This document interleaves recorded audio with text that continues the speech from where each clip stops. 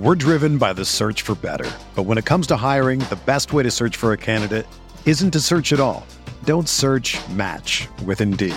Indeed is your matching and hiring platform with over 350 million global monthly visitors, according to Indeed data, and a matching engine that helps you find quality candidates fast. Ditch the busy work. Use Indeed for scheduling, screening, and messaging so you can connect with candidates faster. Leveraging over 140 million qualifications and preferences every day, Indeed's matching engine is constantly learning from your preferences, so the more you use Indeed, the better it gets.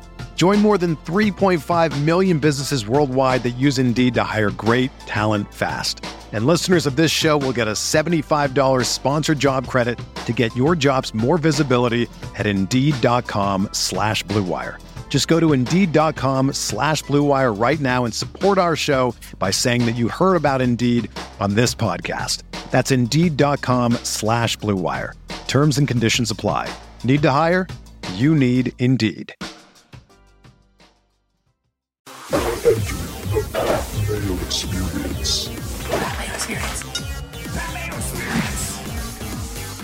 Pat Mayo Experience. Welcome to the Pat Mayo Experience, presented by DraftKings 2021 wide receiver rankings and wide receiver tiers. If you want to check out the entire list, hit the description right now and you will find said list. And you will find the list for the top 150 overall running backs and quarterbacks, tight ends to come a little bit later. Although, if you look at the top 150 rankings, you can probably decipher the tight end rankings from those, plus all of the previous tier debate shows where we break off these players into their respective tiers. I've already done running backs with Jake Seeley. I did the top 150 with Jake Seeley as well. Chris Meany and I broke down all the quarterbacks. You can find all of that right now up on Mayo Media Network. So please describe. You don't need to describe it to anyone. Although unless you're telling them to subscribe and then you need to describe it, then maybe you should describe it. But instead, just subscribe to that. Smash the like button while you're here as well. And in the comment section, give me your must-have wide receiver. And no, the answer can't be Tyreek Hill or Devontae Adams. Someone from, let's say, 15 at ADP and beyond that you are making a priority target in fantasy football drafts at wide receiver this season. Because I just want to know. I'm going to be like, man, should I be down on that guy? Everyone seems to like him. And I'll probably end up not paying attention because that's what I end up doing. But either way, I want to hear what you guys have to say about that. Subscribe to the Pat Mayo Experience audio podcast as well. And if you do have Apple Podcast, I got bucks for you to win. A giveaway that will take you less than 30 seconds to do. If you hit the description, there is a link to the Apple Podcast version of Fantasy Football Picks and Bets, a brand new show on Mayo Media Network. If you subscribe to the show, obviously on Apple Podcasts, leave a 5-star review, something you enjoy about it, you can make it up for all I care, and then add your Twitter handle or email address, and you are in a draw for bucks. Just cash giveaway. The prize pool's up to $1,000 right now. We only need a few more reviews to jump that up to $1,500, and I'll be announcing the winners of that next week. So please support Mayo Media Network and do that. Also support runthesims.com. If you want to go up there right now, you can take a test drive on all of the free tools that are available. If you're a season-long player or you're just a researcher, the Advanced Stats Hub and the Projection Builder are free for everyone all year long. No cost involved in that. But you want the optimizer, the custom game simulator, and all of the DFS and betting tools, that is going to cost you. Those are premium products. So if you go to runthesims.com/mayo, you can get yourself a discount on that right now. Okay, let's talk to one of our favorites, Mike Leone from EstablishTheRun.com. You ready to talk wide receivers or what? I'm absolutely ready to talk wide receivers. I am a very wide receiver heavy drafter early in redraft leagues, so excited to do it. Well, let's just jump off on that point then. In terms of wide receiver draft strategy, when is the first time you think you would take a receiver in a redraft? And that's what we're talking about here. Half point PPR, 12-team league. I mean, you can extrapolate it to 14-team league if you want, but at what pick does a wide receiver become viable for you? Is it pick 4? Is it pick 8? Are you taking Kelsey above all the receivers? I'm curious to know.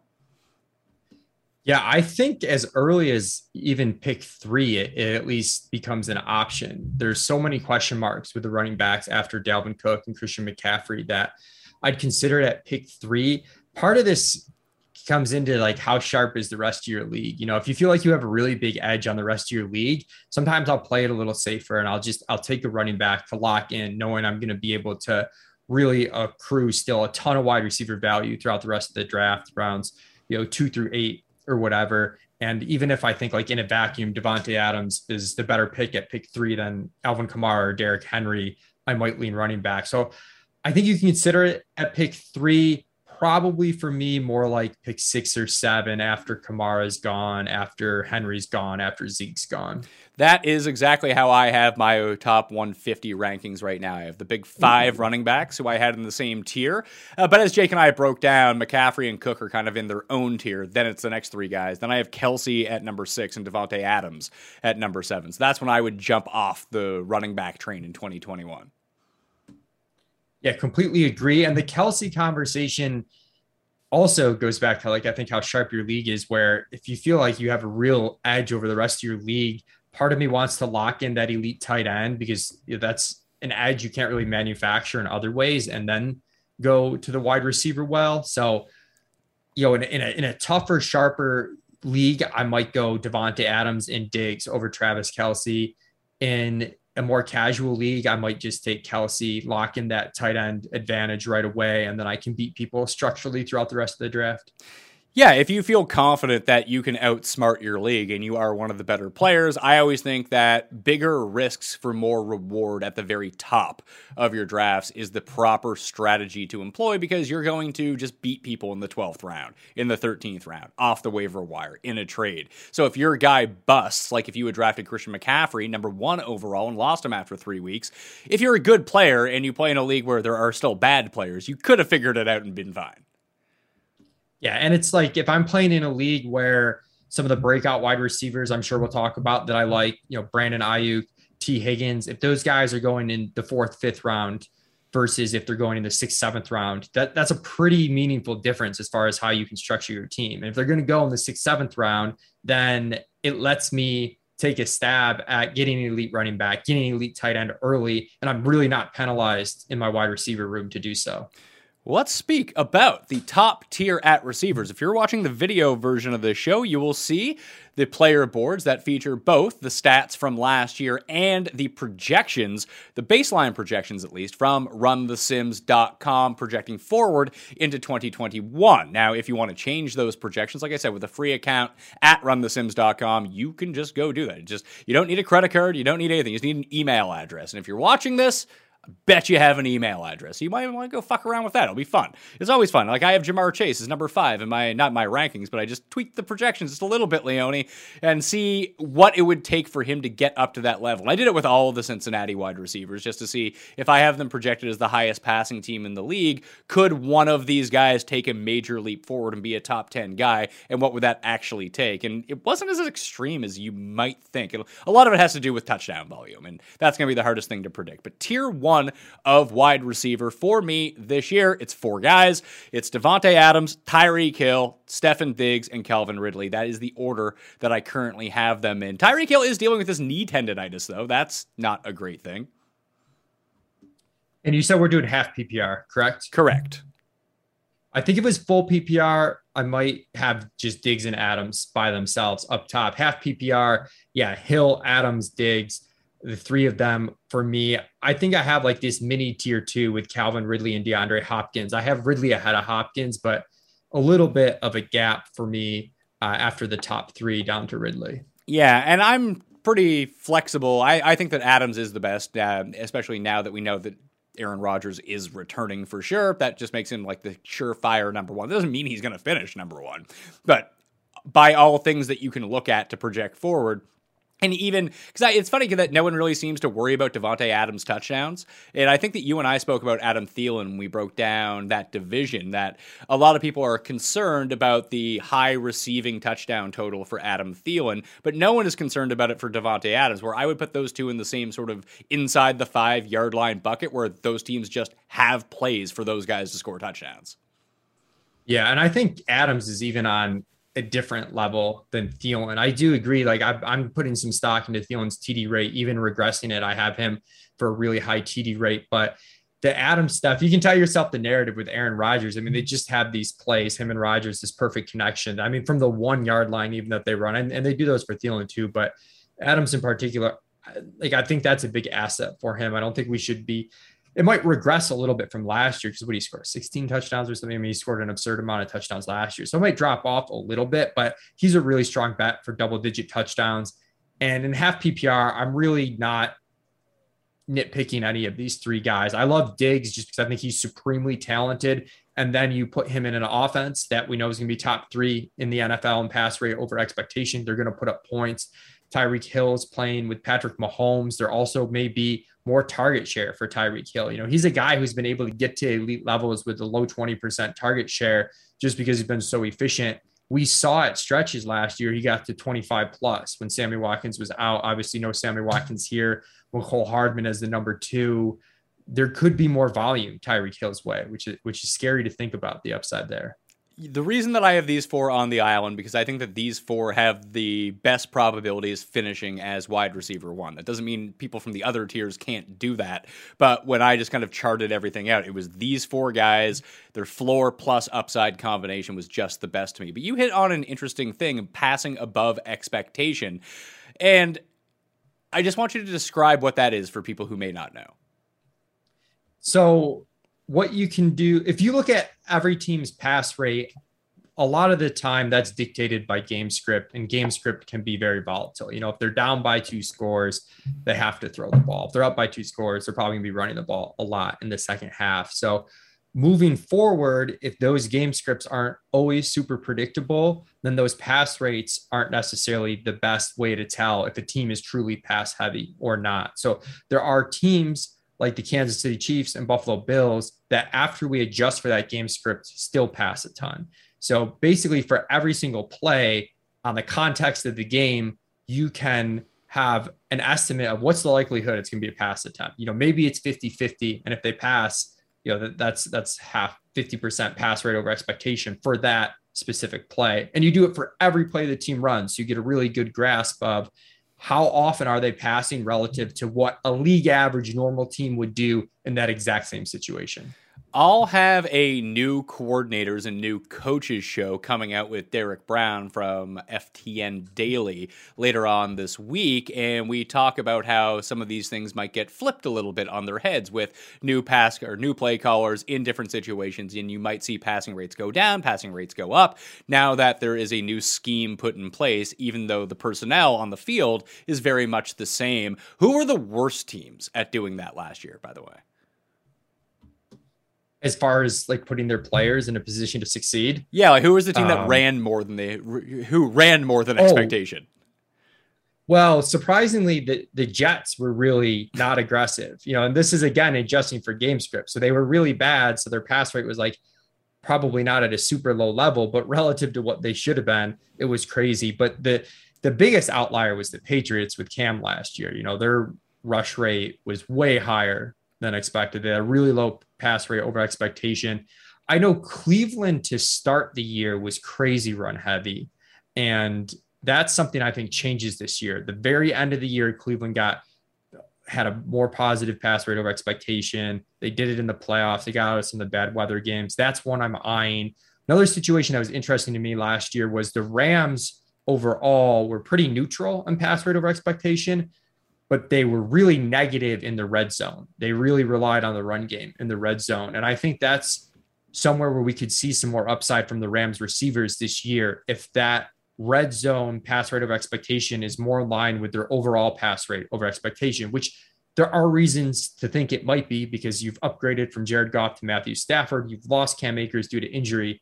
So those are the types of things you can look at and try and, you know, discern how that could impact the wide receiver value heading into this year.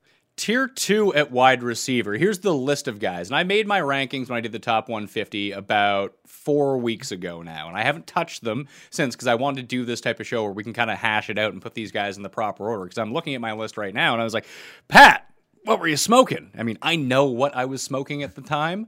But right now I have a clearer head and I'm looking at it and being like, I kind of got these off. So here's the order of tier 2 that I had it in for right now. And we'll adjust these. Keenan Allen, DeAndre Hopkins, Allen Robinson, DK Metcalf, Justin Jefferson, AJ Brown, and Terry McLaurin. I feel like I, just nitpicking my own rankings, have Keenan Allen probably slightly too high. I think that I like Allen Robinson the best of all those guys, and I think I like Terry McLaurin more than Justin Jefferson and A.J. Brown. What do you think? So where do you have DeAndre Hopkins? Because you At mentioned he wasn't in your... No, it was Keenan Allen, then DeAndre Hopkins. He was number 6 overall.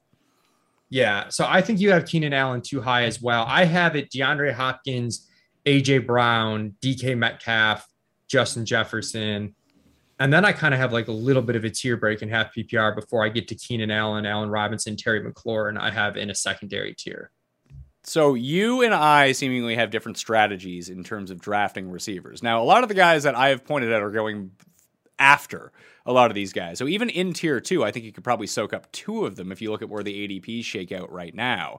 Mm-hmm. But I am 100% volume still in this spot, and I just look at the guys who I know are going to get that guaranteed volume, who play in lesser offenses for sure, and are probably, I mean, it's hard to say who's a more explosive receiver, Allen Robinson or Justin Jefferson. We just look back to last year. The answer is Jefferson, but it doesn't mean we haven't seen Allen Robinson go bonkers before. I actually made this point with Ray Garvin early last week that even though Andy Dalton is completely washed, is he the best quarterback that Allen Robinson has ever had? He might be the most capable quarterback. I mean, I know Trubisky had that one year where he played above his head, but it's kind of nuts. And that one year for Bortles that he played well, but it's hard to tell if Bortles actually played well or Allen Robinson was just that good that he carried Blake Bortles. So it probably is. I like Allen Robinson a lot. I'm probably, nitpicking a little bit here. I could see him in that tier. When we're talking, especially with half PPR, I'm really leaning towards the younger players that have shown an elite level of efficiency. And then I can sort of let the volume progress a little bit naturally. Whereas someone like A.J. Brown, for example, I know it's not a high pass volume offense. I know Julio Jones is there as number 2, but this is a team that their top 2 wide receivers get a large percent of the target share because of the way they play. Does that change a little bit with Arthur Smith gone? I guess that's a question mark. But there's some chances that Tennessee's pass rate goes up from last year. I have it up about a handful of percentage points from last year just due to natural regression. We'll see what happens with game script. If something were to ever happen to Derrick Henry, for example, A.J. Brown would have this absurd ceiling. So it might be a situation where straight up, A.J. Brown versus Keenan Allen might have slightly better odds to outscore A.J. Brown. But when I'm looking at the complete range of outcomes, the huge ceiling on Brown, Metcalf, and Jefferson, if things really break right, and maybe the pass volume's higher than we expect, I think it tilts that into their favor. See, that's why I like McLaurin in this spot rather than some of these other guys. Against someone like A.J. Brown, where A.J. Brown overall is probably the better receiver, but I think if we're looking at the floor and upside combination, then I do think it tilts back towards McLaurin a little bit, unless A.J. Brown hits his 99.99 percentile outcome. Yeah. Only because we'll there isn't it wouldn't be a crazy idea to say that Julio Jones outscores A.J. Brown in fantasy this year. If he just scores double the amount of touchdowns, it's like 10-5, that could most definitely happen. I just don't see anyone on Washington outscoring McLaurin. No, nobody on Washington's outscoring McLaurin as far as wide receivers go. But you've also got, you've got some more, the competition, I guess, is more spread out. Like Tennessee's literally Julio and A.J. Brown. So Julio is a bigger threat to A.J. Brown than Curtis Samuel is to Terry McLaurin. But you've got Curtis Samuel. It's a team that throws to the running backs a lot. You've got Logan Thomas. They drafted Diami Brown. They might run 3 wide receiver sets a little bit more frequently than Tennessee will, which changes the targets per route run. Random side note, part of the reason I like Calvin Ridley is I think Atlanta runs more 2 tight end sets this year. And we've seen in those formations, the targets per route run really increases for the receivers just because there's generally less options to target. But so that's my thing with McLaurin is if you're looking at direct, the closest competitor, it looks like McLaurin's got this huge gap. But if you're looking at just like overall talent, I think A.J. Brown's better than Terry McLaurin. And if you're looking at competition across the team as a whole, I don't think it's that much different. Yeah, I'm going to probably go with my gut and go with McLaurin on this and try to reach for he's just going to see close to a 30% target share. And the upgrade at quarterback, even to Ryan Fitzpatrick, is just really huge. It is an upgrade. It's a huge upgrade. Yeah. Yeah, and I mentioned them throwing into the running backs a lot. Part of that was quarterback related. Haskins and Alex Smith had two of the highest percentage of targets go to running backs last season. Part of that's the quarterback, part of that's the running backs that they had. But Ryan Fitzpatrick is not going to target J.D. McKissic at the level that Alex Smith did, certainly, which is better for all the non-running back pass catchers there. So one of the other things too with McLaurin, I was just fucking around with the Run the Sims projections and what the market share could be. Do you think a 30% market share of Washington's targets for Terry McLaurin is in his range of outcomes, even if it's at the very high end? Yes, I think it's in the range of outcomes. So the baseline has him at 23%, which is a very, it seems like a real hedge on his target share based on how much more talented he is than all of their other receivers, especially with Curtis Samuel getting COVIDed out and he's banged up at the same time, he's just not on the field. That if I just adjust him from 23% of the targets to 30% of the targets, he becomes wide receiver 2 in my projections. Yeah, and that's where you do want guys that can take those leaps. I think that's something where it wouldn't be nuts if AJ Brown did it either. I don't think AJ Brown probably has a 30% target share, barring injury to Julio Jones or something. But AJ Brown at 27.5%, I'd probably take over McLaurin at 30%. But I want to make a broader point here, which is you do want to focus on guys that have that type of room for growth. What happens a lot of times in fantasy is guys get drafted at their peak and they don't have a lot of room to grow. And the types of players you want to be drafting have to have some ability for room to grow. And I think Terry McLaurin's a good example of it. He's definitely not someone I'm avoiding. I like him in the 3rd round. I was a little skeptical coming into the offseason when I first ran my math, but I'm in on him, even though I have AJ Brown higher. And I like what you've noted about it's not a giant leap for him to get to that 30% target share mark. The thing with Keenan Allen as a part of the guys in this range is it feels like he has just such a solid floor.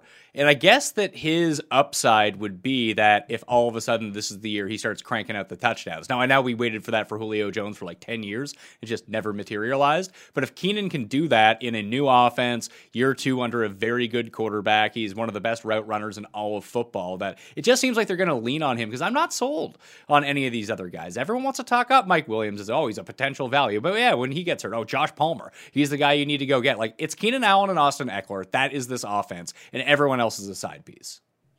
Yeah, Allen's extremely safe. And to your point about the touchdowns, he scored 8 in 14 games last year. So we started to see it when the offense was a little bit better, a little bit faster. They were pretty fast paced last year.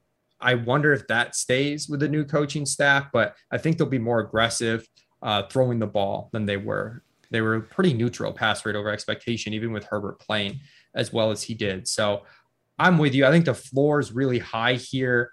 This is where I try not to double, triple count things, because I think with upside guys, sometimes, as much as I love taking the breakout profiles and focusing on youth and you're really trying to hit the home run, sometimes we double and triple count those things where, I'm giving credit to AJ Brown for some things, Metcalf for some things, Jefferson for some things. I can't give them this credit in my projections and then also keep saying, when it comes to draft, tiebreaker, give me the guy with more upside. So I've got Keenan Allen in our ranks actually slightly at the top of this tier if it was full PPR for sure with his consistency.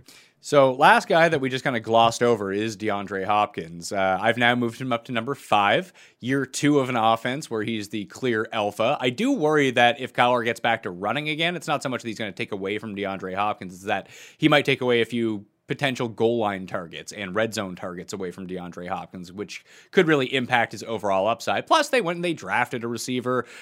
I don't know. There's just something about me that doesn't want to draft DeAndre Hopkins, although none of them are logical. Yeah, he's a better version of Keenan Allen to an extent, right? Where you might not feel this massive upside, but you talk about a guy that's shown an ability to earn targets.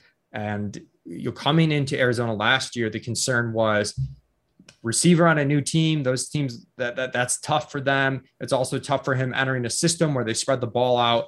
And he immediately, his first game, I think had a 14 catch game. And to me, it's it's Keenan Allen. If Keenan Allen was better and we were also a little bit more confident in the pace that the offense was going to run, this team's going to run a ton of plays. I do think we see some touchdown regression in Hopkins' favor, even with the Murray stuff by the goal line. He scored 6 last year, per game. That was his lowest touchdown output. Overall, it was his lowest touchdown output since 2016. He scored 7 in 15 games the year before, 11 the year before, 13 the year before. For teams that probably, they were decent offensively, but I'm really in on Hopkins. The ability to earn the target share, and his catch rate is going to be super high. He's at about a 70% catch rate 3 years running. He gets these shorter ADOT targets that, that's part of the reason I have Ridley ahead of DeAndre Hopkins, is I think Ridley has the ability to get the huge target share, but then he's also mixing in targets down the field that give you a bit more upside. That's the one drawback to DeAndre Hopkins, is you're not getting crazy high value targets down the field that can turn into huge plays, but he's just so talented at what he does, and it kind of fits what Arizona is going to do. And there's also hope that year 2 with Arizona, they expand how they use Hopkins a little bit. They used him in a pretty cookie cutter standard way last year, mixing him in. So I'm hoping that gets more innovative. Oh, I was just doing a manual update to the projections, because the baseline has Hopkins in at 63% catch rate this year. That makes him wide receiver 6. I bump him up to the standard 70% catch rate. He then jumps to becoming wide receiver 2. I actually punched in 620%. That made him wide receiver number 1. So I think that was just that was an input error on my part. But if you just give him 70%, he's up to number 2. So he will be my wide receiver number 5. I like talking this through with you. So tier 2 will now go, and I'll update these in the top 150 rankings and my rankings.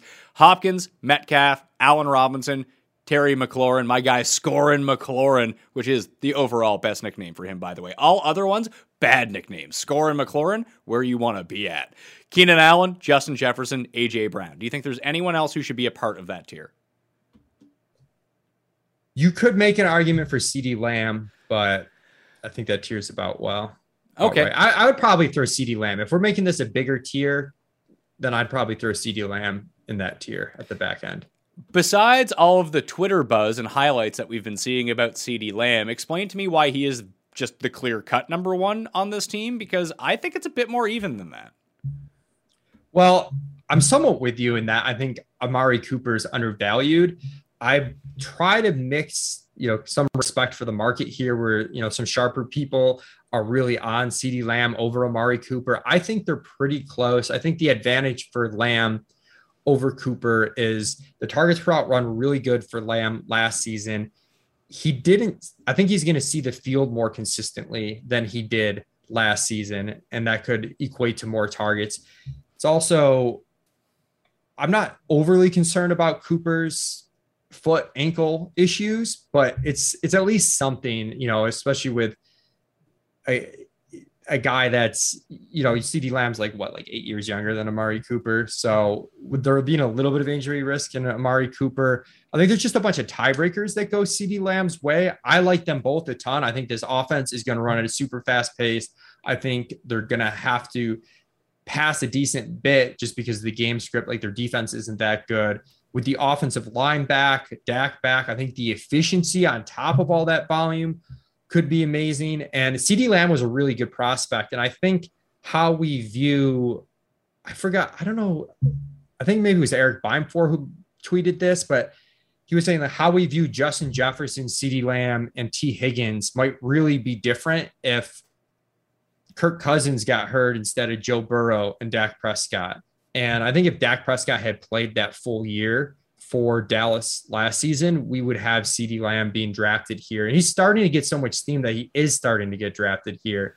But I think it would have been the case from the get-go, from the very start of this offseason, had we had a fully healthy Dak all year last year. Well, in the past 3 days, I'm looking at a sample of 32 high-stakes drafts. CeeDee Lamb is being drafted at wide receiver number 11, pick number 30 overall. Amari Cooper is now down to wide receiver 17 at pick 43 overall. So there's now a round difference between them in terms of drafts.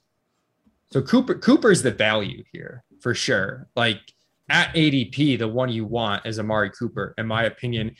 His targets with Dak the first 4 or 5 games were really high. And I do think that I like them both a lot. I'm arguing for CeeDee Lamb being in this tier, but I'm with you that I think they are closer than the market has it. I think either one of them could very easily be an early second round pick next year if this Dallas offense clicks the way that I think it's going to. And then it's just a little bit of randomness as to, maybe who runs a little hotter on efficiency.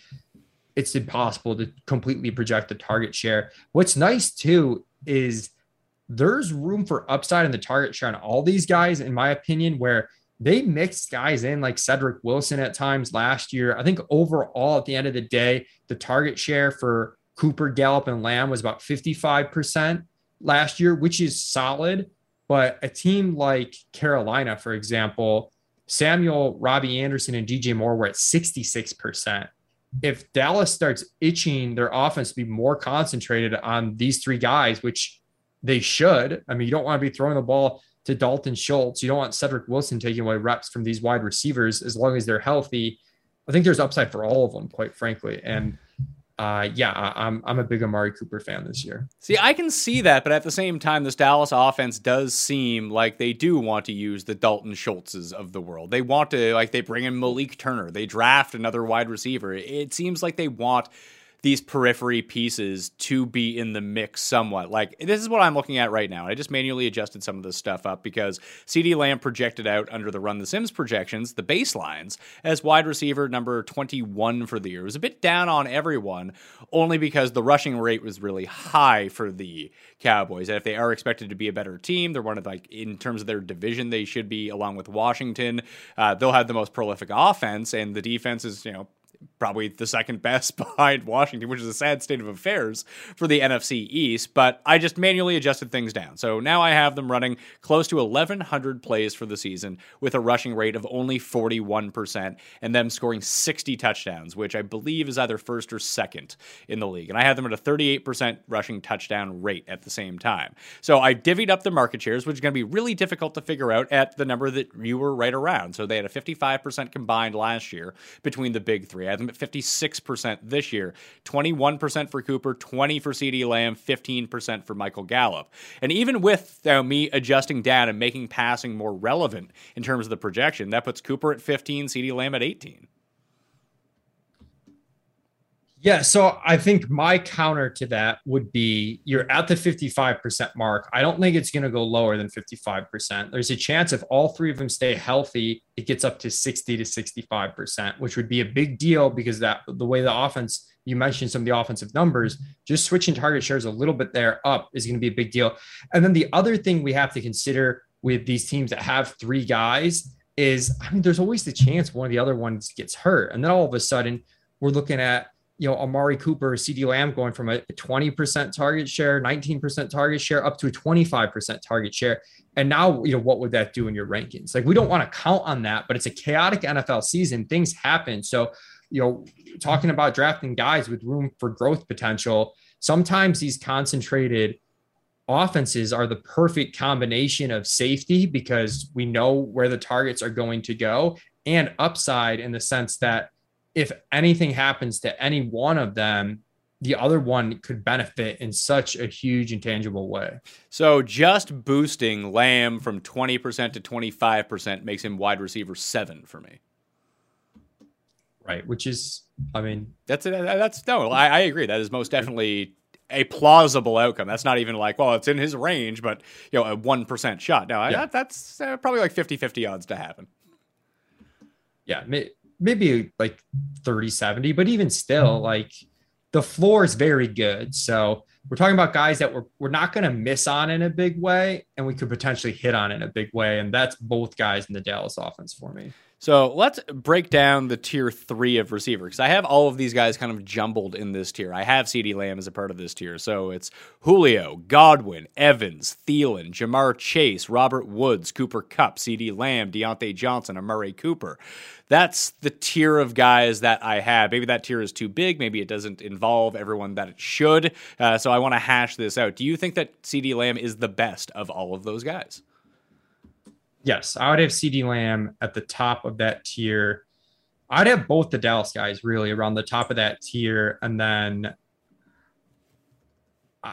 I've been coming around to seeing a lot of upside from the Rams guys. I think I might have Cooper Kupp near the top as well. Yeah, I originally had Cooper Kupp as the very top guy as a part of that tier, but I don't know if it's going to be him or if it's going to be Woods. I think that they're just both going to be good, and if they are going to pass a little bit more above expectation, which they may not, they might just use some sort of carousel at running back or really commit to Darrell Henderson, who knows. But Higbee has to be a part of that mix. Van Jefferson has to be a part of that mix. Like, there are other guys on the Rams that I could see taking a larger leap forward than the two guys that we're just accustomed to seeing. Yeah, my hope is we've seen for Cooper Kupp, we've seen stretches where he's really dominated. It seems like it's never lasted a full season, whether it's due to health or he had a weird season like a couple of years ago where they were running these two tight end sets and he was actually coming off the field. And, you know, Bob Woods was staying out there. And I think it was Josh Reynolds was staying out there in some of these two wide receiver sets that they were having success with running the ball. So the upside for Kupp is that he's got these really high targets per route run. And then hopefully those things don't happen. He's able to stay on the field. He runs more routes. And then the target share that seemed like it's similar to Bob Woods's or a little bit less starts to separate from Robert Woods. And I think if someone's going to benefit from increased pass rate in the red zone specifically, again, we kind of just need to get it more to like neutral from well below average to get those pass touchdowns up. I think Cooper Kupp is the guy that, you know, strikes me as having a lot of red zone success. But I have Robert Woods in this tier. I have them very close. There's just part of me that sees a little bit of a higher true ceiling on Kupp than on Woods. Would you rather have the Rams guys or the Bucks? The big two on the Bucks, not including Antonio Brown. Yeah, I'd rather have the Rams guys. And it's tough because I do like Tampa Bay. If you look at, you know, projected team totals for the year, Tampa Bay has one of the highest. I was on Brady big last year and was ridiculed for that and took a W there. The issue with Tampa Bay, I mean, we mentioned with Dallas how we're really excited about this concentrated offense, like become more concentrated. I don't know if Tampa is going to get more concentrated. You know, Brady really spreads out the ball. He targets his running backs out of the backfield. They brought in Giovanni Bernard to play the James White role. 3 different tight ends they roll through. Antonio Brown was third in the NFL in targets per route run last year.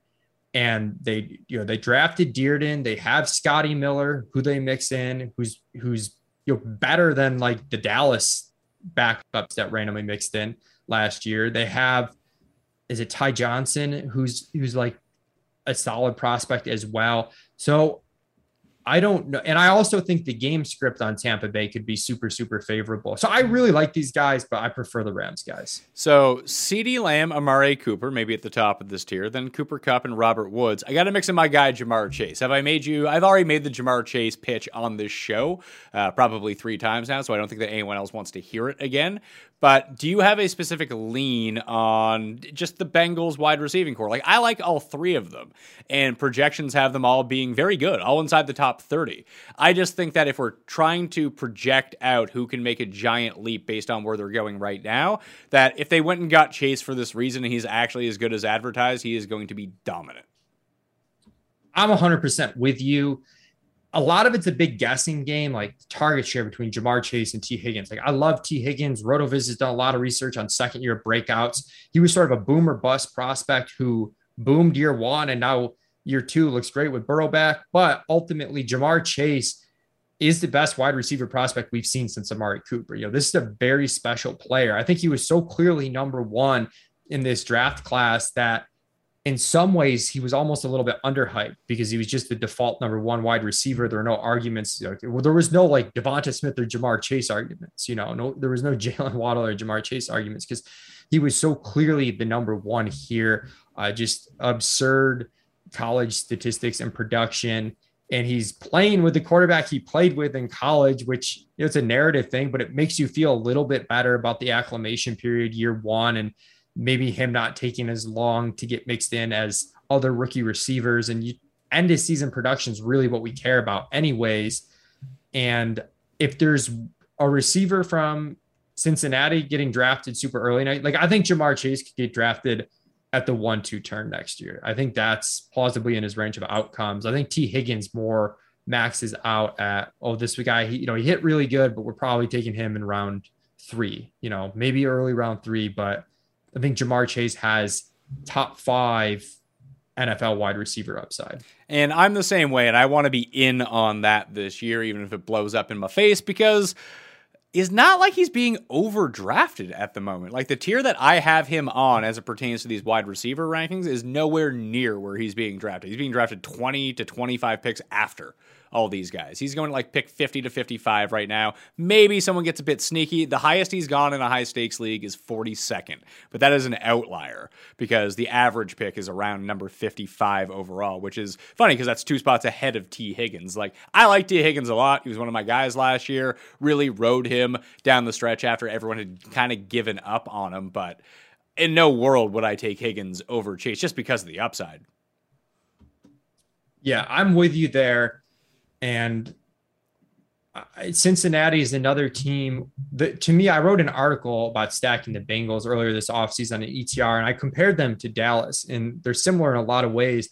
In one way, their pace is really high. If you look at the games in which Burrow played and the games which Dak played, these two teams each ran over 70 plays per game. Now, they had some outlier type games in there, but the 11 weeks that Burrow was fully healthy for Cincinnati, they ran an above NFL average amount of plays in all 11 of those games. So even if you strip out the outliers, they were consistently up tempo.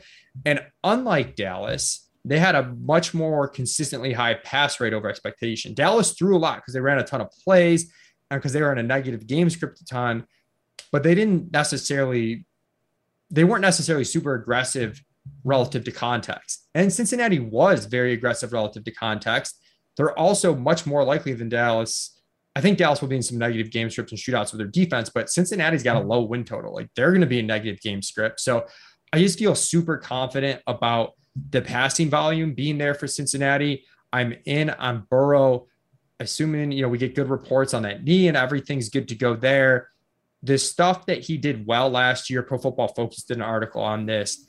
He was good on intermediate accuracy. He was good in clean pocket situations. That stuff is more stable year to year than the stuff he didn't do so well in, which was, his statistics under pressure, his success on deep passing. That stuff's more volatile, and we would expect to regress positively for him. So I'm really in on all of the Bengals wideouts. I think Boyd is even a steal as we get later on, but he has a little bit more cap on his ceiling, but he's very safe for where he goes in drafts. Yeah, like if I just bump up the Ja'Marr Chase target share to 25% in this offense, and when you talk about offensive concentration, it is a lot like it is for the Dallas Cowboys, where, the Cowboys have used Schultz, and they've used Jarwin, and Cedric Wilson, and they're probably going to use Noah Brown a little bit too, and maybe the rookie that they brought in, or throw to their running backs. Like, the Bengals only use CJ Secret of the Uzma and the other guy, the Drew Sample, because they had no one left to throw to. And they were running out backup quarterbacks. Like, with Burrow and these 3 guys healthy, it just feels like these 3 guys are going to get all of the receptions. Yeah, I have them for combined 62% target share right now. And again, if let's say Tyler Boyd gets hurt, Ja'Marr Chase and T. Higgins, I mean, it's skyrockets through the roof. Now, there are other situations that aren't necessarily the case. I really like Allen Robinson, but there's no one on the Bears that would get hurt, and Allen Robinson's target share would go higher than it is. We know where it's going to be. We might be off, due to human error by 2 to 3 points, due to randomness by 2 to 3 points, but there's no, David Montgomery gets hurt. It's not like those targets shoot up a ton for Allen Robinson. He's at his cap, which is fine for where he goes. But you do see where in some of these offenses like Cincinnati and Dallas, we're not necessarily drafting these guys at their peak potential target share that their skill would allow them to earn in the right opportunity. And we shouldn't assume that opportunity is going to come because it's more likely than not to not come. But the odds of it happening are probably a little higher than you think. Like, tons of crazy things happen over the course of an NFL season. So we should consider the true talent of the players and what they could earn in ideal circumstances. So I have now shifted around the rankings. You've sold me on CeeDee Lamb, his floor plus upside potential. He's going to be at the top of tier 3. And I'm just going to go, listen, I got to swing for the fences on someone here. And I'm going to swing for the fences on Ja'Marr Chase. I'm going to have him right after him. That makes him number 12 in my rankings, I believe, at wide receiver. Fun times. CeeDee Lamb, Ja'Marr Chase, Amari Cooper, Cooper Kupp, Robert Woods. That leaves Godwin, Julio, Thielen, Evans, and Deontay Johnson. Do those guys feel like they should all be in the same tier? Are there other guys that should be in that tier to you, or does that sound about right? I would definitely have Tyler Lockett in the back end of this tier. And I probably would have him over Deontay Johnson.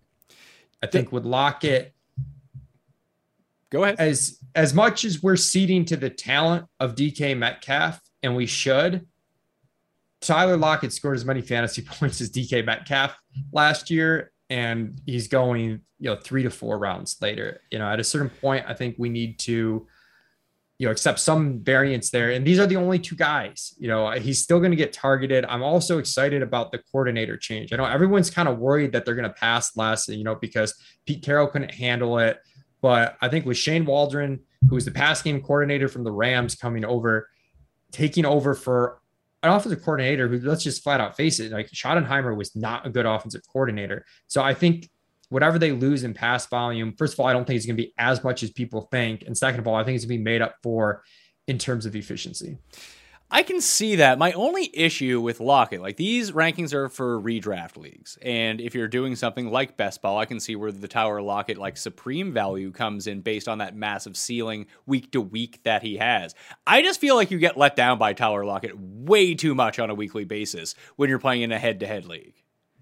I mean, you 100% did last year, but my counter to that would be two things. One, like weekly distributions for players aren't that predictable year over year. So players that have a huge standard deviation in their weekly outcomes one year, that's not sticky. That's not necessarily they're going to have this huge standard deviation again the next year. That's my first argument, is I highly doubt we'll get as volatile of a year as we did last year. And the second argument, if you're playing in a head-to-head league, generally when you win a week, it's someone has a huge score. It's not because one wide receiver you had projected for 15 points scored 8 that week. So if we have some weeks where Tyler Lockett scores 8 instead of 15, that's okay, because he's straight up winning us the weeks he scores 30 plus. So I guess what I'm saying is I don't think the concern is going to come to fruition as much as it looks like if you just scan through the game log. And even if it did, I don't think it's as negative. I don't think it's as much of a bug. It's a feature, not a bug sort of thing. Maybe not quite to that far, but I don't think it's that big of a deal. I guess that was sort of my case for Deontay Johnson in that regard, where it just seems like he scores the same amount of points every week, and there's something comforting about that to me. Comforting doesn't necessarily translate to wins, though. It'll make you feel better for sure, but when you're actually looking at your head-to-head scores each week, like how often are you playing games that are decided by less than 5 points? It's not that frequent. So I don't know if it's a huge deal. I think it mostly comes out in the wash by the end of the season, quite frankly. And with Deontay Johnson, I like Deontay. I think the ability to earn targets is a big deal. And the big question mark, is he going to continue to earn these targets? He had some issues last year. He wasn't as productive as he should have been with the targets that he got, but sort of no one except Claypool was for Pittsburgh, which you can point back to the quarterback there. Still the same quarterback they have this year. So I'm just a little weary on him, where I'd have him a tier lower. I don't see the huge upside. I think he's a very safe pick. I think he should be going first out of all the Pittsburgh wide receivers, but it wouldn't shock me if Juju outscored Deontay. It wouldn't shock me if Claypool outscored Deontay. I think they're all somewhat tight. It would shock me if Claypool outscored him, to be perfectly honest with you. Just repeating that sort of touchdown rate in back-to-back years. Maybe that's just the guy who he is, and I'm wrong about that. His touchdown rate just seemed like an outlier to me. It is. Your hope with Claypool, though, is that he's because he was so productive that he earns more volume. And we're not expecting the same efficiency as he had last year. But if he has better efficiency than Deontay and he cuts in, and it's not, instead of it being a 26% target share to 16%, it's, 22 to 18, Claypool's efficiency at that point might matter. And then I also could see Juju, straight up out targeting Deontay. It could swing that way. I don't know. For me, I think Deontay is a little bit of a lower ceiling bet than the other guys in the rest of this tier. All right, I'm good with bumping Deontay out of tier 3 and down into tier 4 with the Locketts of the world, with Ayuk and DJ Moore and different guys like that. But are you good with Julio, Thielen, and Evans still being a part of that tier 3, just at the bottom end of it? Yeah, I'm good with that. I like all three of those guys. I don't think they should be any higher. I think that's the perfect spot for them. There's definitely a cutoff in drafts after you mentioned Higgins in there, right? No, I have Higgins on the next one below. Okay, I'd have T Higgins in. I'd have T Higgins in with Thielen. Like I'm drafting T Higgins over Thielen probably, but really? That's my cutoff. Like I think so. I think I'm taking a little bit more of a swing. I like them both. I have them ranked back to back. I think I'm taking the swing on the second year breakout, continuing to bet on the Cincinnati offense, and Thielen wrong side of 30. I'm just a little. I don't know. I like Thielen. Regardless, I think there's a cutoff here after Thielen and Higgins in drafts. Like these guys go most of the time, like wide receiver 22, 23. I do think there's a cutoff after these guys where in that 5th round, if you're at the front of the 5th round, you get one of these guys. In some of the sharper leagues, if you're at the back end of the 5th round, you don't. And I do think there's a pretty steep drop off after Thielen, Julio, T Higgins. I would include Lockett into that. To maybe Deontay Johnson, and then definitely after Deontay Johnson. Okay, so tier number 4 for me right now, I have, and these are just the names, we'll put them in an order: Ayuk, Deontay Johnson, T Higgins, Tyler Lockett. Kenny Golladay was a part of this tier, but he is injured now with his hamstring. He's expected to be ready for week 1, but it's already a hamstring injury, and the way that this works is he's out 2 to 3 weeks. He will rush back early to play week 1, leave halfway through that game, then be out another 6 weeks. So I just don't want to draft Kenny Golladay anymore. Ray and I talked about that on last week's show. You can hear the full breakdown, and maybe it opens up a little bit for some of the other Giants options. DJ Moore, Brendan Cooks. Don't know what to do with Devonta Smith. I had him up here before he got injured, but I don't really know what his timetable is right now. Robbie Anderson, Courtland Sutton, Odell Beckham, Will Fuller, Jalen Waddle. Now, that's a really big tier of receivers. Maybe we can separate that up a little bit and make it 2 tiers, but I think that all of those names, unless you want to start adding names into the fold there, I think are pretty much around each other. I feel like I need another quick rundown or a visual of this list because it's such a big tier. Okay. Ayuk, Deontay Johnson, T Higgins, Lockett, DJ Moore, Brendan Cooks, Devonta Smith, Robbie Anderson, Courtland Sutton, Odell Beckham, Jalen Waddle, and Will Fuller. Yeah, I like that list. I'd maybe throw Jerry Jeudy in there or Tyler Boyd, but that might be the start of a next tier. I think that's a pretty good tier. I really like DJ Moore a lot. I think he's the perfect representation of betting on long-term talent and accepting your most likely outcome might be a slight loss at ADP, but if things really click right, it could be a big hit just because historically we haven't seen very many receivers, especially at DJ Moore's age, pound out the 3 seasons that he's been able to accumulate. He's shown, especially last year, they used him in a little bit of a different way and he was still successful. Instead of using him in a short area of the fields, they used him on these higher 8-out routes. So he can win in a lot of different ways, which I think is a really good sign for the stability and upside for a wide receiver. So I like DJ Moore at the very top of that tier with Higgins and Lockett. And I like Deontay Johnson a little bit more than I like DJ Moore, only because it does feel like we talk about natural touchdown regression, that Robbie Anderson just simply has to score more this year, and he's back with his old quarterback. Maybe they have a bit of a rapport. Doesn't DJ Moore, they all have to score more because somehow Teddy Bridgewater only threw 15 touchdowns and supported like 3 top 24 receivers. Don't quote me on that 15 touchdowns, but it was somewhere around. It was 15 touchdowns. But DJ Moore only scored 4. And God, I remember at least a couple plays where Teddy just blew it.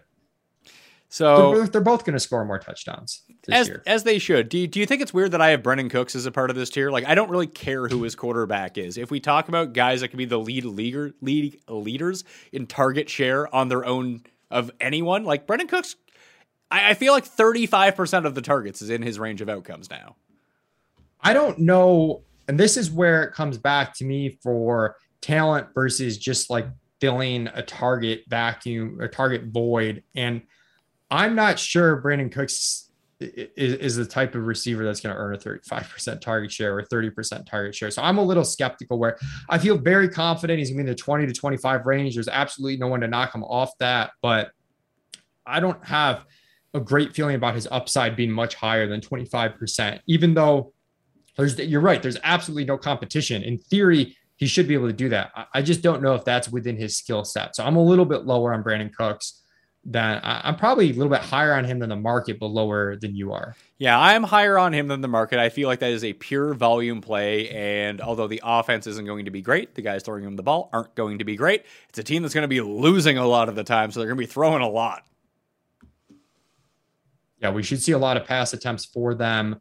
And hey, listen, you're a Tyrod guy. If he ends up starting, you were there for the Sammy Watkins years. I'm done. He actually throws a pretty good deep ball. He does, but that was, I mean, we're getting back. Eight years that was ago? like 5 years ago now. And the issue with Tyrod as the quarterback is that they might not be as pass heavy as they should given the game script. And then you kind of have the worst of both worlds. You know what I mean? Where the team's not scoring, but they're also not throwing a lot from behind just because of the nature of the quarterback's skill set and how they want to use him. That's one of my bigger concerns with Brandon Cooks. Okay. Why Brandon Ayuk over Deebo Samuel? I've had a really tough time with this all offseason. I like them both. I honestly think Brandon Ayuk's getting overdrafted a little bit, and every sharp person I know is on Brandon Ayuk as a breakout player. Kevin Cole for Pro Football Focus just did a thing about Brandon Ayuk as a breakout player. RotoViz absolutely loves him. The ship chasing guys love him. I like him, but my concern with Ayuk, he's definitely the higher ceiling bet than Deebo Samuel because of his route tree and what he's able to do down the field. And I think part of Kevin Cole's article was like this slants and types of routes that he was running. So he's like these really high yak opportunities, basically. And then he's got the big play, like high ADOT opportunities. So a lot of boom potential because of that. But if I was betting who would have more targets, Deebo or Brandon Ayuk, I would say Deebo Samuel. And the one thing I'm looking at, I'm pulling it up right now. People say, well, Deebo gets those BS catches that are really handoffs. I don't care. Those count, by the way. Yeah. Remarkably, this is the thing I wanted to point out. So because of those, he has absurd catch rate. He had a 75% catch rate last year. But he also was more explosive than you would think, right? Like if he's getting those, his yards per catch should be really low, right? In theory, Pat, like he shouldn't be able to have a high yards per catch because you're saying he's just getting these BS carries. His career yards per catch, Deebo Samuel, 13.3, Brandon Ayuk, 12.5, even with all the things I said about Ayuk's route tree and everything. So there's part of me that really thinks we're undervaluing Deebo Samuel, maybe more than we're overvaluing Brandon Ayuk. There's a really small cohort of wide receivers that, Pat Crane fed me this stat that have achieved 2 yards per route run in each of their first 2 seasons. It's guys like Odell Beckham, Julio Jones, AJ Brown, it's guys like that. And I'm kind of blanking on the whole list, but AJ Green back in the day, like it's all studs. So I'm really ringing the bell for Deebo Samuel. I like Deebo a ton. So should I be ranking? It sounds like you made a pretty compelling case to me, and I got kind of thrown off. You said all of these people like Brandon Ayuk, and I've been kind of caught up in the buzz and that momentum as well. But these are my rankings. I'm going to do what I want in my rankings and draft how I want. Like Ayuk. I think Ayuk should be first. I just don't think the gap should be. But hold on. Why should he be first, though? Like everything we just kind of... And the biggest thing about Deebo Samuel last year, he's fucking hurt all season. What's crazy, I'm looking at NFFC ADP from the last week in their online championships, and Ayuk is going 49.7 at wide receiver 23. Deebo's going 75.9 at wide receiver 36. That's just mind-boggling to me. So I'm just ceding to Ayuk where like there's enough sharp people that have made enough compelling cases to me about the pure upside of Ayuk that I'm buying it, and I'll take that breakout profile over Debo if I have to choose between the two. If I'm choosing for one to take at ADP, it's hands down Debo. I mean, you can get Debo at the 6-7 turn. I mean, you can get Debo in round 7. I took him in round 8, I think, and around 8 in recent FFPC best ball. Ayuk's not making it out of the 5th round. That is a huge difference in cost. Like even more than 3 rounds sounds like the opportunity cost is just, it is very, very different. Okay. I think I might have them a lot closer. I might bump down Ayuk a tier, bump up right now Debo Samuel a tier, because I'm starting, and just listen, I'm not the world's best talent evaluator looking at guys on film, Leone. I don't know if you knew that or not, but I'm not. But Debo reminds me of Terrell Owens. He really does. I'm also not your film guy, which is why, I kind of put some faith in some others that do that. But hey, if Debo's TO, we're looking pretty good. He's one of my highest exposure wide receivers on Underdog right now. I think he might be the highest, actually. So, I mean, I don't think he's as good as T.O., but T.O. is like one of the 3 best receivers of all time. But when I see him play, like his physicality, and you talk about these short routes and these little dump offs that are basically handoffs and how he's still able, it's not because Debo is the world's fastest man. He hits the edge and just burns everyone down the sidelines. He is fucking trucking people over. That's fair. And it seems like that's sort of the ground, like the ground. But that's the other part about these San Francisco wide receivers, that regardless of if it's Ayuk or Samuel, they're still second behind George Kittle in priority in this passing offense. And it's an offense that wants to run the ball and probably will run the ball a lot more this year because their defense is back. They should be a much better team than they were a year ago. Like these 16 target games for Ayuk just, I don't think exist anymore. Yeah, I do think part of that gets made up. That I think if Trey Lance is any good at all, they're just going to score so many points. Yeah, but won't a lot of that offense just be Trey Lance running the ball a ton? I mean, they already ran the ball a lot. I think we're going to see just enough efficiency, enough touchdowns that, and if Lance is good as a passer, we might not see as dramatic as a shift in the pass rate as I think people suspect, because they didn't trust their quarterbacks the past few years. So they ran the ball a ton. So I think some of Lance's scrambling and designed runs for him might offset with the fact that they're willing to be more aggressive throwing the ball in some situations that they may not have before. That's a guess. There is some downside that something like that doesn't occur and they are crazy run heavy. And then at that point, you're like, how do we support round 2 or 3 Kittle, round 5 Ayuk, and round 7 Debo? And it does become a little bit of a question mark if that exact situation hurts where Lance isn't that good and they run the ball even more. That's definitely the bear case. Yeah, so I think I can kind of break this up into a mini tier. So tier 4, what I think I'm going to do is go with Deontay Johnson, T. Higgins, Tyler Lockett, DJ Moore, and Brandon Cooks. Because I do really like Brandon Cooks. I'm going to inject. Brandon Cooks, get out of here. Can we at least put him in the tier 5? Make me a bet, Leone. Make me a bet over someone. Debo? Odell Beckham? I'll take Odell. I'll take Odell over Cooks. That's like a good, like he's another veteran that I'll take Odell over Cooks. All right. Odell over Cooks. Yeah, I can do that. Total fantasy points this season. Yeah. Half point PPR. Lock and load. I'm going to write this one down. Enjoy your 8 concussion games, Mayo. Oh yeah. Beacon of health, Odell Beckham Jr. Sure. $100? Let's do it.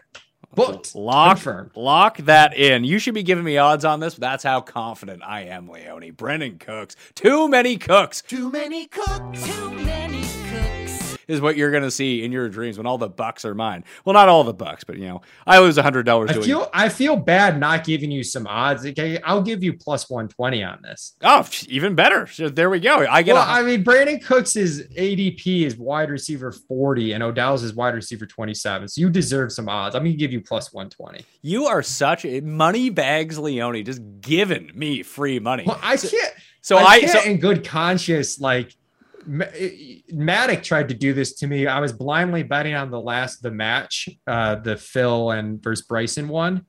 And he had me give him And I didn't care. Right? I was just degenerate. I wanted to gamble on it. I'm like, just give me whatever the line is. I'll take, the non-juiced line. And he was giving himself plus money on the Bryson side. Oh my God. You kidding me? Yeah. And I was like, dude, what is this? Like, I just told you I would take the other side blindly. Give me a fair line. So I'm trying to be not like Davis Mattek in this regard. Well, the less you can be like Davis, probably the better that's going to do for your likability, as the comments on my Davis and I shows have proven over the years.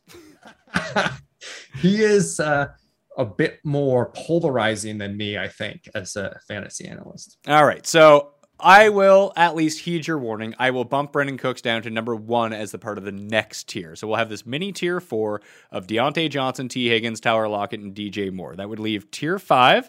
And this is the last tier that we're going to do. I'll do a part 2 of this at not like a super later date, something very soon. But as we can talk, we still have like 30 receivers to talk about. We're not going to get through all of that today. I don't want to keep Leone here. I mean, Moneybags Leone just throwing away now $120 when Brandin Cooks wins this, as they'll be a part of tier 5. So tier 5 will be Brandin Cooks hitting lead off. And then I have those other guys in here. So maybe we can fill this out, and we don't need to go super in-depth on this, but just create this tier that will really help me out in terms of the rankings. I don't think that Kenny Golladay can be a part of this tier. I don't think Devonta Smith can be a part of this tier anymore with their injury concerns. So that leaves Debo, Ayuk, Robbie Anderson, Courtland Sutton, Odell, Jalen Waddle, Will Fuller. Should those two guys be significantly higher than Devontae Parker, do you think? He's like, Devontae Parker is somehow now the only one who's healthy of the bunch. Yeah, I don't think they should be. Okay. I think Devontae Parker might honestly be the favorite for most targets. I think Fuller and Waddle have more upside, which is, again, it's kind of like the Debo versus Ayuk thing. We're like, I think Debo's going to get more targets than Ayuk, but I'll take the Ayuk upside bet. Similar here, where I'd probably take the Waddle Fuller upside bet over Parker, but I have them ranked very closely, and as a result, a tier below, because it's hard. If you have them ranked close, they're probably not in this tier. So you had mentioned Jerry Jeudy as someone to potentially bump up. So here's just a tease of the other names that are on the next tier that I have down. I really want to put Marvin Jones on this tier. I think it's ludicrous that he is being drafted last as the Jacksonville receivers. That just... You crazy internet people in your Twitter clips be like, oh my God, check out this Shenault highlight. Like, give me a break. I got kicked off a show for suggesting that we might be overhyped on Shenault. So give me some credit here. I have some level of tethered to reality, I guess you could say. How, if it's only a smidge. How is Marvin Jones going 40 picks after Shenault? I don't understand. Who came up with this? Yeah, I might be a little low on Marvin Jones. Why isn't Marvin Jones the best receiver on this team? I get Chark is probably the most talented, but everything that Shenault does, they just drafted a guy in the first round who does everything he does, but better. I don't know, man. I think we're going to see Shenault working as more of an every down wide receiver. You hope that they use Shenault as an every down receiver. There is no evidence of that actually happening, by the way. You can't put me on the spot with this one, because whatever I say, Peter Overset and Pat Grant are going to clip it out and brand me some sort of loser for not thinking Laviska Shenault is the best thing since sliced bread. I don't know. I think we probably are. We are too high on Shenault as a community, and I might be a part of that. I'm actually kind of adjusting some of my target shares now as we're talking about this. This is where I think it's just very tough. You reach a point in your draft too. It depends what type of draft you're in and how your team's constructed, where I don't care if this guy's going to score more points than this guy on average. I'm just looking for the guy that if he hits, it's going to hit in a really big way, and I'm going to know to start him. And if he doesn't, I can find replaceable points when we start getting to maybe not quite at this point in the draft, but maybe a little bit later, where I like a lot of the rookies where I can, if they bust, I can just replace that production on the wire, should I need to. And hopefully I already have enough wide receivers as an early wide receiver heavy drafter that it doesn't matter too much if they bust, but if they break out, it matters in a big way. If you're asking me who's going to have a better chance of breaking out between Laviska Shenault and Marvin Jones, it's Laviska Shenault. See, I don't think that's actually true. It's not like Marvin Jones can really break out at his age in some of the seasons that he's put up. But if we're just asking who has the higher ceiling, I still think it's Marvin Jones, just based on his touchdown upside. He has a great quarterback. Mm-hmm. He knows the system because they've brought over the offensive coordinator. And then all of a sudden you're looking at who has a better red zone presence. You might think it's Shenault, but it's not. Marvin Jones is legit in the red zone. Yeah, I think for me, it's that I do see a scenario where if Shenault, like he had a pretty good targets per out run, just didn't play a lot of snaps and I think the bear case would be, well, he's not going to play as much as Marvin Jones because Marvin Jones is an every down wide receiver and Laviska Shenault's not. My case would be if Laviska Shenault is an every down wide receiver, there's more ability for the target share to expand beyond what Marvin Jones is.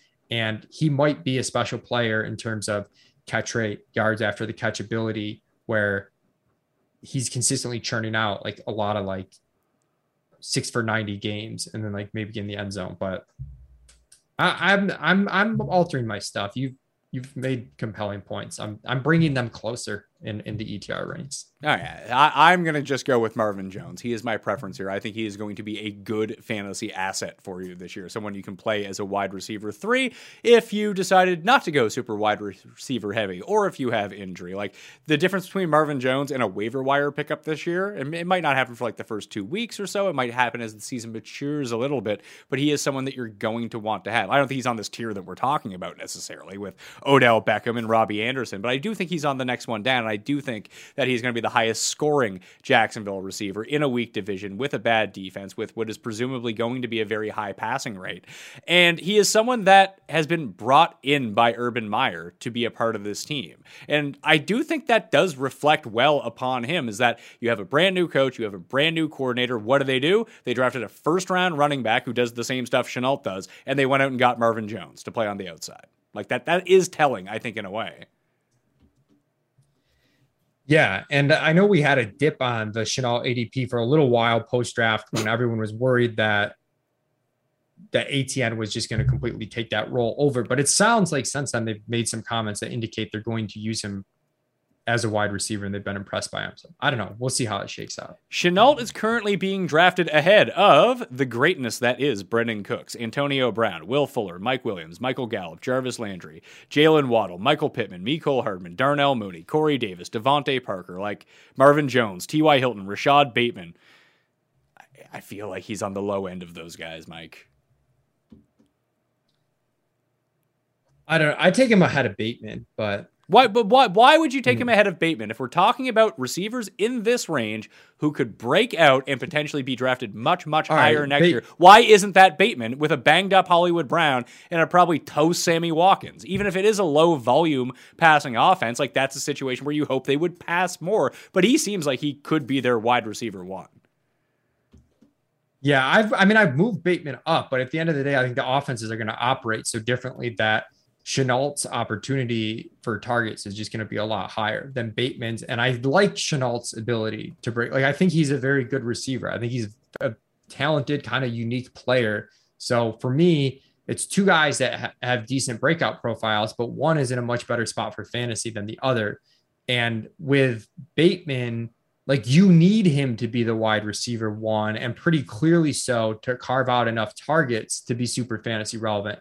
Shenault, he could be the wide receiver 3 and we'd be all right, So I think there's a big difference there. What we need to happen. Like we don't need to be like with Bateman, we need to be right on a few things. Few things have to break the correct way. With Shenault, I don't think that many things have to break the correct way. I think he just has to be good. Yeah, and I think that Bateman is good, and I do think that his scoring potential is much higher, but the big difference between these 2 guys is one is going 50 picks after the other one. You didn't say at ADP. You said straight up. Okay? Straight up. You want to take Bateman versus Shenault for another $100? I'll do that one straight up with you, and I'll even have 50 points of ADP between them. Okay, I'll do it. I will take Shenault over Bateman. This is fun. Shenault versus Pat Mayo is going to be a thing. It's $100. Yeah, $100. Let's go. Bateman, $100. I had to write that one down. So I want to make sure that I get paid on these bets when they eventually come through. But what a team I'm piling up here. Bateman and Brandon Cooks versus OBJ and Shenault.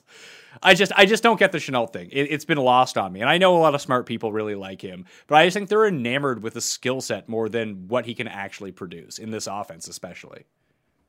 Yeah. I mean, I definitely think it's gone a little bit too far where at some point we have to face the reality of like what's likely going to happen. And that's where projections are helpful. And that's where I think you have to marry, projections with other analysis that's more, who's going to break out. But it can, like, that stuff can get pretty nebulous, and you can get into dangerous territory where you start talking yourself into things as more likely than they are. It's not that there isn't a possible outcome that, the bull cases could occur, but we do have to have some grasp on the probability of that actually happening, which the projections help us with. So it's always good to have like a mix of those two methodologies.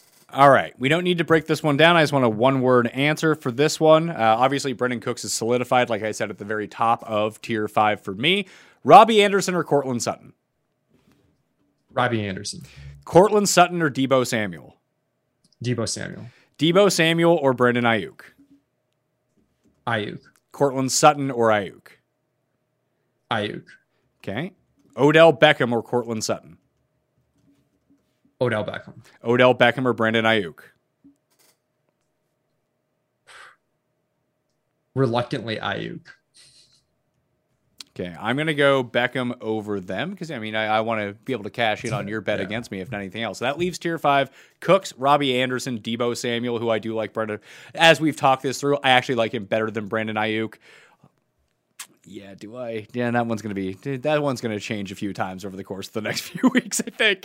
So Cooks, Anderson, Samuel, Beckham, Ayuk, Cortland Sutton. That will be tier 5. You want to hear about tier 6? You turn to part 2 of the show, which should be dropping either later on this week or early next week as we really hammer everything down. So just to go over the full rankings for everyone, of course, you can just click on the link in the description and find them up on DraftKingsPlaybook.com. But here it is. And let me know if this sounds okay to you, Leone. Here it is. Devontae Adams, Tyreek Hill, Stefon Diggs, Calvin Ridley, tier 1. Tier 2, Hopkins, Metcalf, Allen Robinson, Scorin, Terry, McLaurin, Keenan Allen, Justin Jefferson, and A.J. Brown. Tier 3, Lamb, Chase, Cooper, Amari Cooper, Cooper Kupp, Robert Woods, Chris Godwin, Julio Jones, Adam Thielen, and Mike Evans. Tier 4, Deontay Johnson, T.H. Higgins, Tyler Lockett, and DJ Moore. Tier 5, Brendan, too many cooks, Robbie Anderson, Deebo Samuel, Odell Beckham, Brandon Ayuk, and Cortland Sutton. How's that sound to you? Sounds pretty good to me. I might go, Jerry Jeudy over Sutton. Worried about the Sutton knee thing, but sounds pretty good. I'll continue to hear on reports, and that's why I'm doing updates so often, and I'll go over the little micro parts of the rankings that I'm adjusting on those injury shows. So stay tuned to the Pat Mayo Experience for that. Subscribe to Fantasy Football Picks and Bets. If you do the Apple Podcast, you get that cash giveaway, but it's also part of a video version up on Mayo Media Network. So please subscribe to the channel and smash the like button while you're here. And as I said off the top, give me your favorite reach for receiver in drafts. And obviously my guy is Jamar Chase. Who would be your answer? It's probably Chenault, right? Who's like the best receiver in football, according to you? No, I'm not as high on Chenault as I think you think I am. Okay. My favorite reach for receiver. How many rounds do I have to reach for him? I said just basically anyone who's like not top 15 ADP. I guess Deebo Samuel. That's the receiver I have the most exposure to so far this year. So I'll go with Deebo. All right, so I'm curious to hear what the peoples think about this one. RunTheSims.com. You put in your email, you get free access to the projections and the advanced stats hub, which is really cool to go and mess around with. But if you want the optimizer, game simulations, and betting tools, RunTheSims.com/Mayo will get you a discount on that product. Michael Leone from EstablishTheRun.com. You tell the peoples what's going on with you. Yeah, check out all our stuff over at Establish the Run. We've got preseason package up. Adam Levitan's been waiting 2 years for this. I've got a bunch of best ball articles going on. I also posted a recent NFFC draft, their online championship that I did with Ben Gretsch, kind of talking through my process. And the draft kit's only $34.99. You get a credit to Underdog with it. It's an incredible value. You can read all my stuff as well as Evan Silva, Adam Levitan, and the whole crew over there at ETR. All right, that will do it on the Pat Mayo Experience. Once again, check out the rankings in the description, subscribe to the podcast, and help us all out, and really tune in to Fantasy Football Picks and Bets. It's going to be a daily show very, very soon with a lot of interesting contributors, including myself. Thank you all for watching. I'll see you next time. Experience! When you need mealtime inspiration, it's worth shopping Kroger, where you'll find over 30,000 mouth-watering choices that excite your inner foodie. And no matter what tasty choice you make, you'll enjoy our everyday low prices, plus extra ways to save, like digital coupons worth over $600 each week. You can also save up to $1 off per gallon at the pump with fuel points. More savings and more inspiring flavors make shopping Kroger worth it every time. Kroger, fresh for everyone. Fuel restrictions apply.